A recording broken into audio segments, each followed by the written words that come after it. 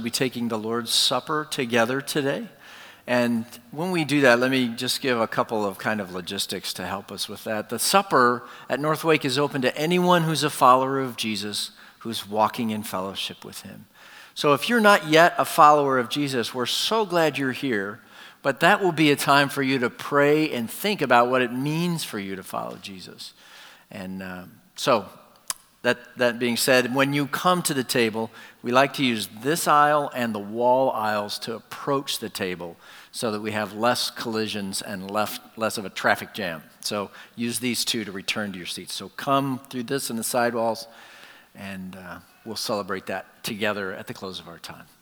So open your Bibles to 2 Peter chapter 3, and let me pray for our time there. Lord, now we address an area of great unbelief in our day, and it seeps into our own souls. We doubt this is true, this promise of your return. Help us today. Recover our faith, restore it, strengthen it. Let us live in light of this beautiful promise, we pray in Christ's name. Amen. So Pastor Mark Mitchell writes about a time he spent at the airport. He says, I'm at the airport waiting. I arrived at 7:15 a.m., it's now 9:40, and my 8:38 flight was canceled, and I'm waiting for an 11:30 a.m. liftoff on a new flight. He says, my waiting is the no fun kind of waiting. It's a waiting with uncertainty, for I have no guarantee I'm going to get out of here at 11:30. I'm surrounded by people who look bored and aggravated. Waiting is always hard, he says. But when you don't know if what you're waiting for will even happen, you wonder if it's worth waiting at all. Then he adds this, he says, but the reason I'll be getting on a plane in the first place is all about another kind of waiting. My granddaughter is scheduled to be born in 3 days. We've been waiting for her for like 9 months. She gave us a scare about a month ago, threatening an early arrival. Said this kind of waiting is hard too, but it's an expectant, joyful kind of waiting. We know when the time is right, she'll come. And so as Christians, we wait too for a coming, but it's a different promised coming. We wait for the fulfillment of the promise of Jesus to return to this earth for his people. Listen to what he said in John 14. Let not your hearts be troubled. Believe in God. Believe also in me. In my Father's house are many rooms. If it were not so, would I have told you that I go to prepare a place for you? And if I go and prepare a place for you, I will come again and will take you to myself, that where I am, you may be also. Jesus has promised repeatedly that he will come again so that we can be with him forever. This morning, what kind of waiting is that for you? Is it the kind where you're really not sure it's ever going to happen? Or is it an expectant, confident waiting that he surely is coming soon? You know, hoping for a thing that God's people have been waiting for 2,000 years is a hard thing to do. It requires faith in the promises of God. And Peter, in 2 Peter 3, is writing to help us with that very thing. This is how it starts. He says, this is now the second letter that I am writing to you, beloved. In both of them, I am stirring up your sincere mind by way of a reminder that you should remember the predictions of the holy prophets and the commandments of the Lord and Savior through your apostles. So this is Peter's second letter. More importantly, it's likely his last letter. You remember back in the first chapter, he said, I think it's right, as long as I am in this body, to stir you up by way of reminder, since I know that the putting off of my body will be soon, as our Lord Jesus Christ made clear to me. So Peter's probably aging, and the end is in sight. The Lord has told him that he's going to leave this earth. And so he is writing this kind of last testament to his people. And he says, trust the prophets' predictions, the Old Testament prophets. And likely, he has specifically in mind their prophecies concerning the day of the Lord, as Scripture calls it. Here's a sample from Zephaniah. The great day of the Lord is near and hastening fast. The sound of the day of the Lord is bitter. The mighty man cries aloud there. A day of wrath is that day, a day of distress and anguish, a day of ruin and devastation, a day of darkness and gloom, a day of clouds and thick darkness, a day of trumpet blast and battle cry against the fortified cities, against the lofty battlements. I will bring distress on mankind, so that they shall walk like the blind, because they have sinned against the Lord. Their blood shall be poured out like dust, and their flesh like dung. Neither their silver nor their gold shall be able to deliver them on the day of the wrath of the Lord. In the fire of his jealousy, all the earth shall be consumed. For a full and sudden end he will make of all the inhabitants of the earth. And the prophets, again and again and again, remind us, that day, it's coming. Peter says, remember their predictions.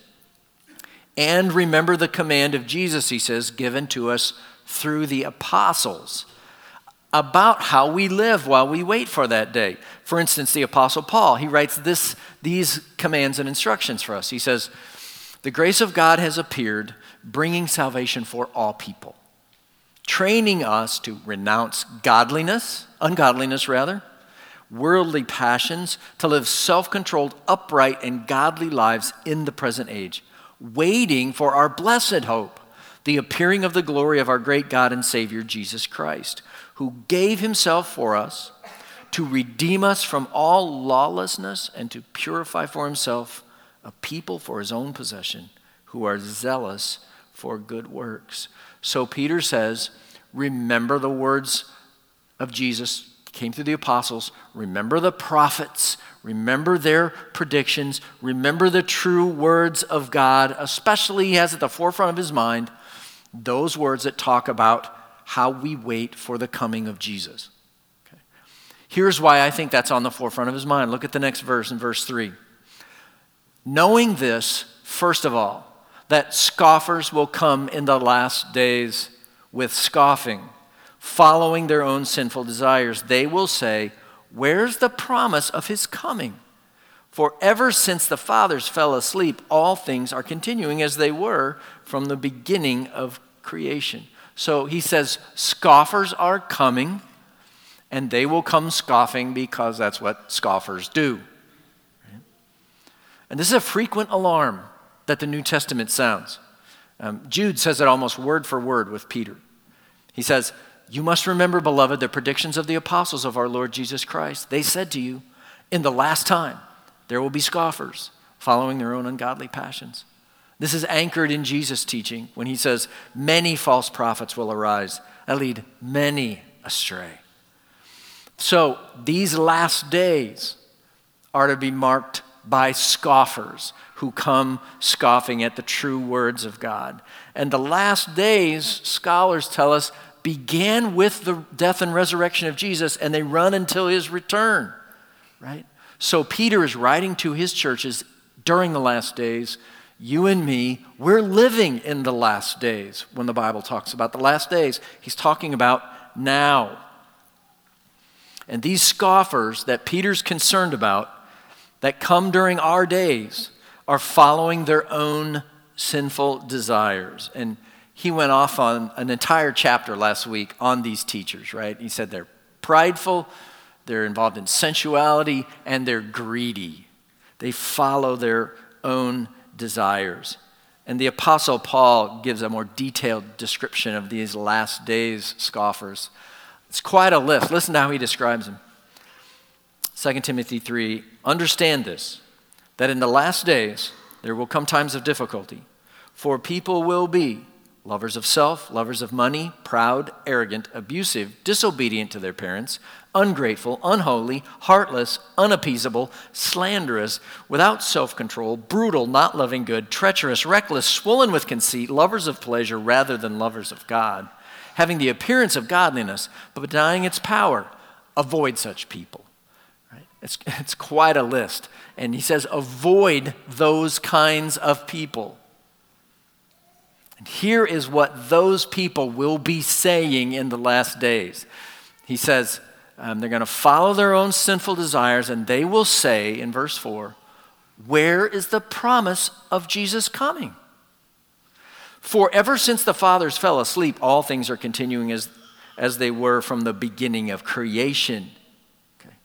We can expect scoffers to scoff at the promised coming of Christ. Not just long ago, but in our day. So, for instance, DC was about to publish this comic on the second coming, where Jesus is a sidekick to a superhero. Right? I doubt it was a very sincere thing. They got so much bad feedback from it, they canceled it and wouldn't publish it. Now, another publisher is picking it up. But it's scoffing at the second coming. Consider this quote from an anonymous Baptist minister. He says, the second big truth is this: though I'm not looking for some miraculous intervention from heaven, I very much believe that God is working in our world to transform our world. I am not waiting for Jesus to personally return in bodily form. Okay. He says, but I am convinced that the spiritual presence of the cosmic Christ is already here pervading this world and this universe. But the scripture teaches that Jesus rose bodily, he ascended bodily, and he will return bodily. We have a bodily kind of faith. So this is not just a back then kind of thing, right? We are living in the last days too, and people will come and scoff at this idea that Jesus is going to return. They assert, Peter says, that the world doesn't bear the marks of a God who intervenes in history in these radical ways. But before we look at how Peter responds to their mocking, let me just ask a quick question. Do you do what the scoffers do? Do you scoff at the idea that Jesus is about to return? Not necessarily with your words like they did explicitly, but maybe by your unbelief? By the absence of this hope from your daily thoughts? Well, Peter goes on and responds to their accusation that God doesn't work this way. And he says, they deliberately overlook this fact, that the heavens existed long ago, and the earth was formed out of water and through water by the word of God, and that by means of these, the world that then existed was deluged with water and perished. But by the same word, the heavens and earth that now exist are stored up for fire, being kept until the day of judgment and destruction of the ungodly. So he says, those who scoff at Jesus' return because things are always the same are overlooking a major trend in history, and that is that God does intervene. He rebuts their idea that he has not. First, he says God stepped in and made the world through water by his word. Secondly, he intervened in judgment during Noah's day when he flooded the world with water by his word. And he said this pattern is going to continue when God will intervene in the future to bring judgment and destruction upon the ungodly, but this time by fire. Okay. He says it's as though, you remember the TV dad who looked at his unruly son and said, I brought you into this world and I can take you out of it? Okay, that's what Peter is saying. God made this world. He can and will end it. And these scoffers miss that connection between creation and flood and fire, the future judgment of God. God has and will intervene in history, bringing judgment. And that the sad irony is that these false teachers who scoff at any idea of God intervening in judgment will themselves experience its full fury one day. So they miss how God has intervened in history. The scoffers miss that. Now he turns to us and says, there's one fact that we must not miss. Verse 8, do not overlook this one fact, beloved, that with the Lord, one day is as 1,000 years, and 1,000 years as one day. So Peter says, don't miss this. If you understand this, it will protect you from unbelief concerning Christ's return. The eternal God sees time differently than we do, which just makes sense. One writer says that the Lord does not reckon time as humans do.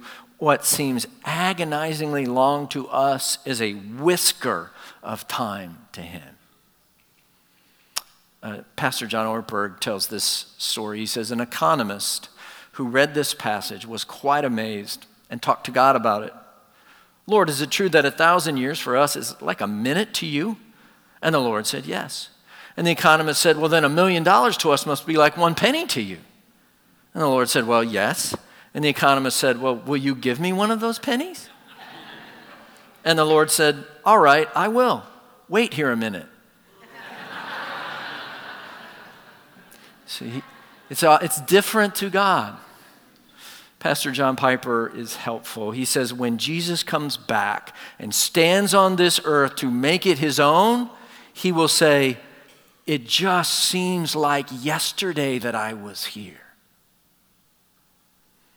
And he says, oh, people, do not be deceived. It's no argument against Christ's second coming that 2,000 years have passed since his departure.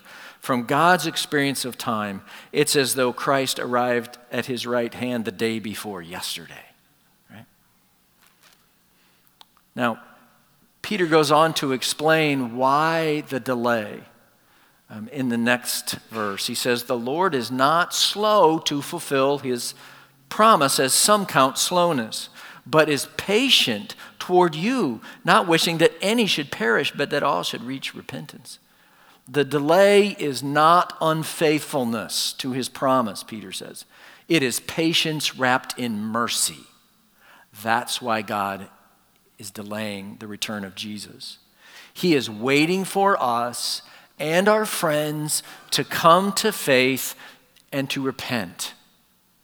The fact that Peter here says that God wishes that no one should perish. When just a breath earlier in verse 7, he talked about the fact that the ungodly will perish.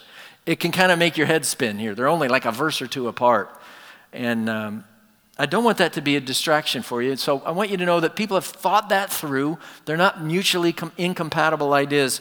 Some have suggested, though this is not my perspective, but that people exercise their free will and resist God's love, and so he's not able to rescue them as he desired. Perhaps a better understanding would be to recognize that in Scripture, what God expresses as his desire, his heart, is not the same as his will that he has decreed. Those things sometimes are different. For instance, consider the cross as an evidence of these, what some scholars call two wills of God. God does not desire evil to be done. He's opposed to sin. And yet, he decreed that Jesus should die on the cross by the sinful acts of men, like Judas' betrayal. So you have a God who's opposed to sin and yet decrees that sin should happen to bring about the death of his son. And so I explained that for you, not so that you would be distracted by it, but so that you would be able to focus on what he's really saying here. Don't miss the forest for the trees. And the forest here is the patient love of God. Okay. Professor Tom Schreiner helps. He's a top drawer New Testament scholar, and he says, better to live with the tension and mystery of the text than to swallow it up in a philosophical system that pretends to understand all of God's ways. God's patience and his love are not illusions, but neither do they remove his sovereignty. So don't miss the patient love of God here. He will wait thousands of years for people to come to faith in him. Thousands of years. There's an article on NPR that says we have become the impatient nation.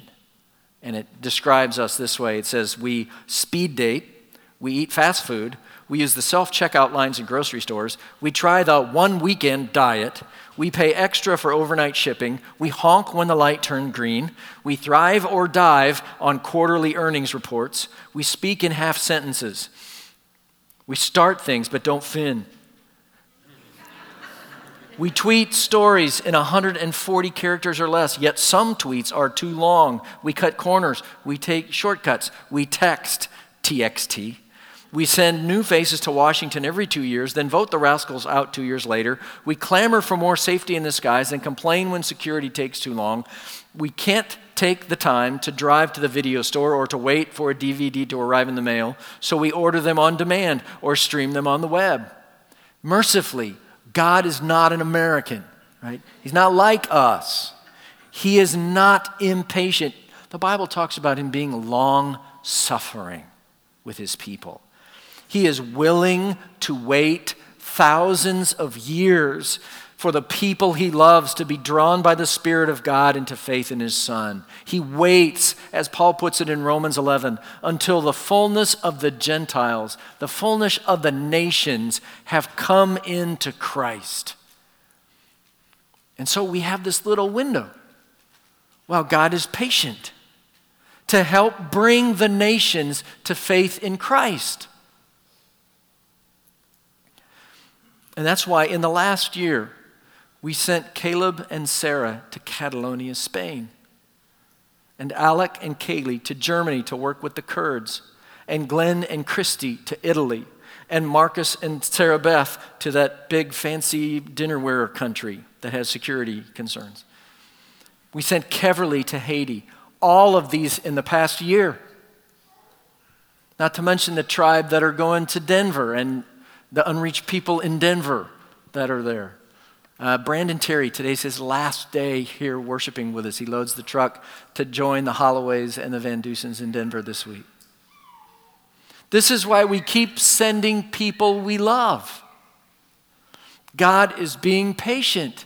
This is our window. And one day, that window is going to close in terrifying fashion, which is what Peter describes next. He says, the day of the Lord, it will come like a thief. And then the heavens will pass away with a roar, and the heavenly bodies will be burned up and dissolved, and the earth and the works that are done on it will be exposed. So this, he calls the day of the Lord. It's the period of time when Jesus returns as King and Judge of all the earth. This is different than the last days. This is the day of the Lord, the day of God. And it will come like a thief. It will come unexpectedly.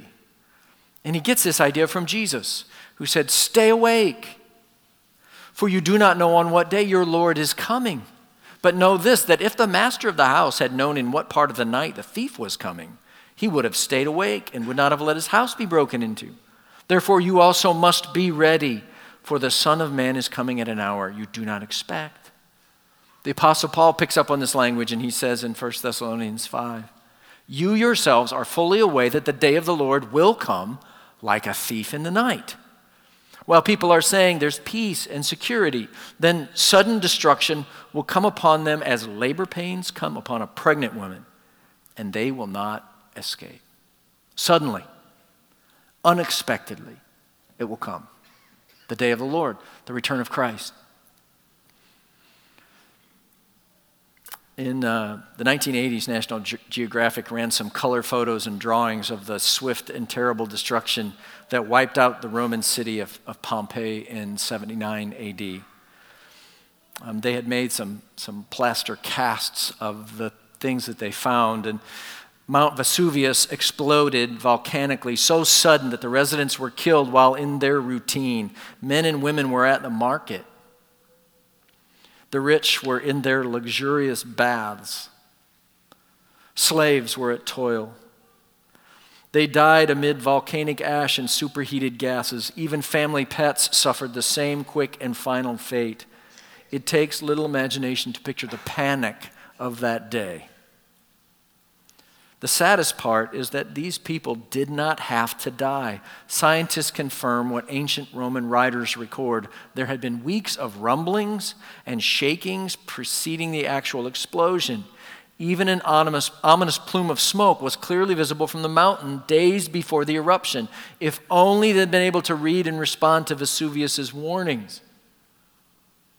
Peter says that the day of the Lord, it's coming, and it'll come like a thief. The heavens will pass away with a roar, the heavenly bodies will be burned up and dissolved, and the earth and the works that are done on it will be exposed. Peter's language is straight out of the Old Testament, right? Straight out of the prophets. The prophet Isaiah in chapter 13 writes about an event in his day that foreshadows the ultimate day of the Lord. He says, "Behold, the day of the Lord comes, cruel and wrath, fierce anger, to make the land a desolation and to destroy its sinners from it. For the stars of the heavens and their constellations will not give their light, and the sun will be dark at its rising. The moon will not shed its light. I will punish the world for its evil and the wicked for their iniquity. I will put an end to the pomp of the arrogant and lay low the pompous pride of the ruthless. I will make people more rare than fine gold and mankind than the gold of Ophir. Therefore I will make the heavens tremble, and the earth will shake out of its place, and the wrath of the Lord of hosts in the day of his fierce anger." Now, the language is severe, and the language of the destruction of our earth is vivid. And so scholars are debating about whether this means there will be a total destruction of our earth one day and then a whole new earth made, or whether this earth will get an extreme home makeover kind of a thing, and it will be radically renewed and made new. Peter, in our passage, uses the language of total destruction. But other places use the language of transformation and restoration. Like Romans 8 says, the creation itself will be set free from its bondage to corruption and obtain the freedom of the glory of the children of God. We know that the whole creation has been groaning together in the pains of childbirth until now. So there's language both of transformation and destruction that the scriptures use to describe this day. And personally, I'm okay with either one. Let me show you how I think about it. So imagine that this is our house living on this earth, right? This little shack. And so God comes along and says, I'm going to tear that shack down, I'm going to give you a totally new house. Perhaps this one. Falling Waters by Frank Lloyd Wright, his most famous house. I would be okay with them bulldozing my old house and giving me a new house. I'm cool with that. Now, the other way to think about it, I'm okay with this as well, is it's an extreme home makeover that goes on. The house on the top is the original house, and the bottom is the same house. I don't know how, but it's the same house. And I would be okay with that too.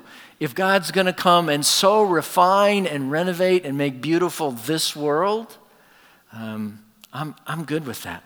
Mark Liederbuck, in one of his books called True North, that deals with some of these issues from an environmental perspective, puts these ideas together, and he cites a theologian named Herman Bavinck, and he says, when the day of the Lord arrives and the Lord Jesus Christ comes again to judge the living and the dead, the renewal of creation will follow the final judgment. Then, according to the scripture, the present world will neither continue forever, nor will it be destroyed and replaced by a totally new one. Instead, it will be cleansed of sin and recreated, reborn, renewed, made whole. So he blends those two ideas. Mark Liederbach goes on and says, one should not then think of eschatology so much as an escape from this world, but as a beautiful transformation and then proper flourishing of it. So here, Peter majors in the language of destruction because he has the false teachers and scoffers in his sights, people whose lives were marked by pride and sensuality and greed and who denied the return of Christ. Peter's response to those who live for such things is simply this: it's all going to burn. What you're living for, it's going to burn. He goes on and says, since all these things are thus to be dissolved, what sort of people ought you to be in lives of holiness and godliness, waiting for and hastening the coming of the day of God, because of which the heavens will be set on fire and dissolved, and the heavenly bodies will melt as they burn? John Piper's helpful. He says that the implication of verse 11 is this: the only things that are going to survive the fires of judgment on this earth are the expressions of holiness and godliness. He says, I saw that old black plaque with the silver chain and the white writing almost every day while I was growing up. It hung in our stairway in Greenville, and now it hangs in our kitchen for our sons to see, and it says, only one life, 'twill soon be past. Only what's done for Christ will last. He says that's the point of verse 11. Everything is going to be burned up but the fruits of holiness. A life lived for the world will go naked into judgment. A life lived for Christ will be laden with eternal riches. So Peter says, because the promise is sure, we are to live holy and godly lives as we wait for that day. Aware that it holds not only judgment for unbelief, but it also holds great reward and joy for those who do live holy and godly lives. The prophet Malachi, who closes out the Old Testament, puts both these ideas about the day of the Lord right next to each other. In chapter 4, he says, behold, the day is coming, burning like an oven, when all the arrogant and all evildoers will be stubble. The day that is coming shall set them ablaze, says the Lord of hosts, so that it will leave them neither root nor branch. But for you who fear my name, the Son of Righteousness shall rise with healing in its wings. You shall go out leaping like calves from the stall, and you shall tread down the wicked, for they will be ashes under the soles of your feet on the day when I act, says the Lord of hosts. And so we live in light of that day. And Peter and the prophets and the apostles say, whatever sacrifice you make now is going to be worth it. But I wonder if our lack of expectant faith in the promised return of Christ makes us vulnerable to living like scoffers, that we're vulnerable to pride, that we're vulnerable to sexual immorality, we're vulnerable to greed because we don't cling to this hope. And then Peter says something really interesting when he talks about how we're supposed to live. Live lives of holiness and godliness, he says. In verse 12, waiting for and hastening the coming of the day of God. So we wait with expectant hope for that day, but by the way we live, we hasten its coming. We make it come sooner. There's a study that the Pew Research people did of Americans who believe in the second coming, and 2 out of 3 Americans who believe in the second coming said we can have no influence on the day of Christ's return. But Peter here says we can hasten that day. How? The things that are all around this in the context say we do it by living lives of holiness and godliness, but also by helping bring to faith all those whom God is waiting to repent and believe. So in Matthew 24, Jesus says, the gospel of the kingdom will be proclaimed throughout the whole world as a testimony to all nations, and then the end will come. We do it by our praying. Again, the Lord's Prayer helps us. Our Father, who art in heaven, hallowed be thy name, thy kingdom come. We're praying daily as we pray the Lord's Prayer for his kingdom to come. And we expectantly wait for that day. I like the way Professor Douglas Moo puts it. He said, Christians must always reckon with the possibility that the return of Jesus can take place at any time. Imminence, defined biblically, means that the return of Christ and the culmination of history are always impending. The return of Christ is the next event in salvation history. It may be preceded by signs, but the signs come so shortly before the end or are themselves so ambiguous, they give no help in date setting. The Christian must always live in expectation that human history may suddenly come to an end. And Peter closes this section with his beautiful expression of hope. He says, according to his promise, we are waiting for a new heavens and a new earth in which righteousness dwells. Righteousness, no sin. There'll be no sorrow, there'll be no evil, there'll be no suffering, and it's so going to be worth it. The heavens and the earth made new. Isaiah prophesied about it. He said, behold, I create new heavens and a new earth, and the former things shall not even be remembered or come into mind. But be glad and rejoice forever in that which I create. For behold, I create Jerusalem to be a joy and her people to be a gladness. The scriptural descriptions of the new heaven and the new earth are mind-boggling. If you go to our heaven class that's being taught across the way, you're getting some of that. It's unbelievably awesome what's going to happen. We will be glad and rejoice forever. And what we miss in this life, we won't even remember, won't even call to mind. It will pale in comparison. So people often ask, well, will we get to do this in the new earth? Will we get to do this in heaven? Well, my answer is that or better. That or better.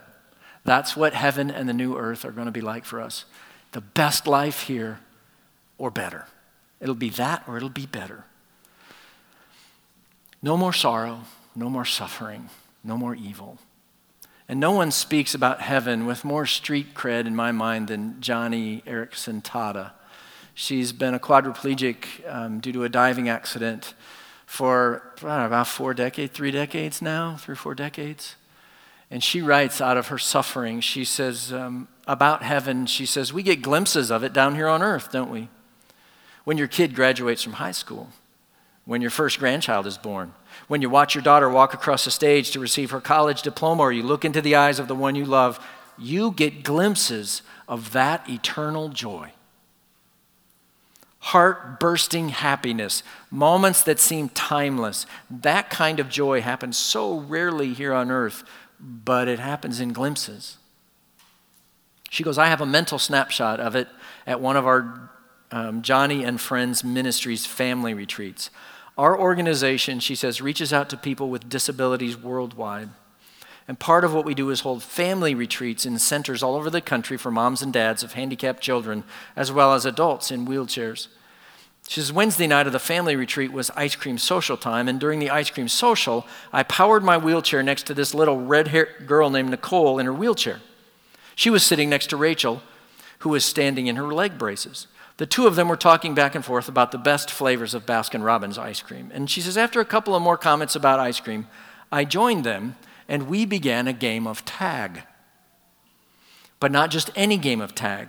This was wheelchair tag. Before long, she says, a kid in a walker joined us with his sister, then a child with Down syndrome and her brother. Within minutes, we were weaving in and out of the legs of the adults, giggling and screaming because our foot pedals were bumping and bouncing off each other like bumper cars.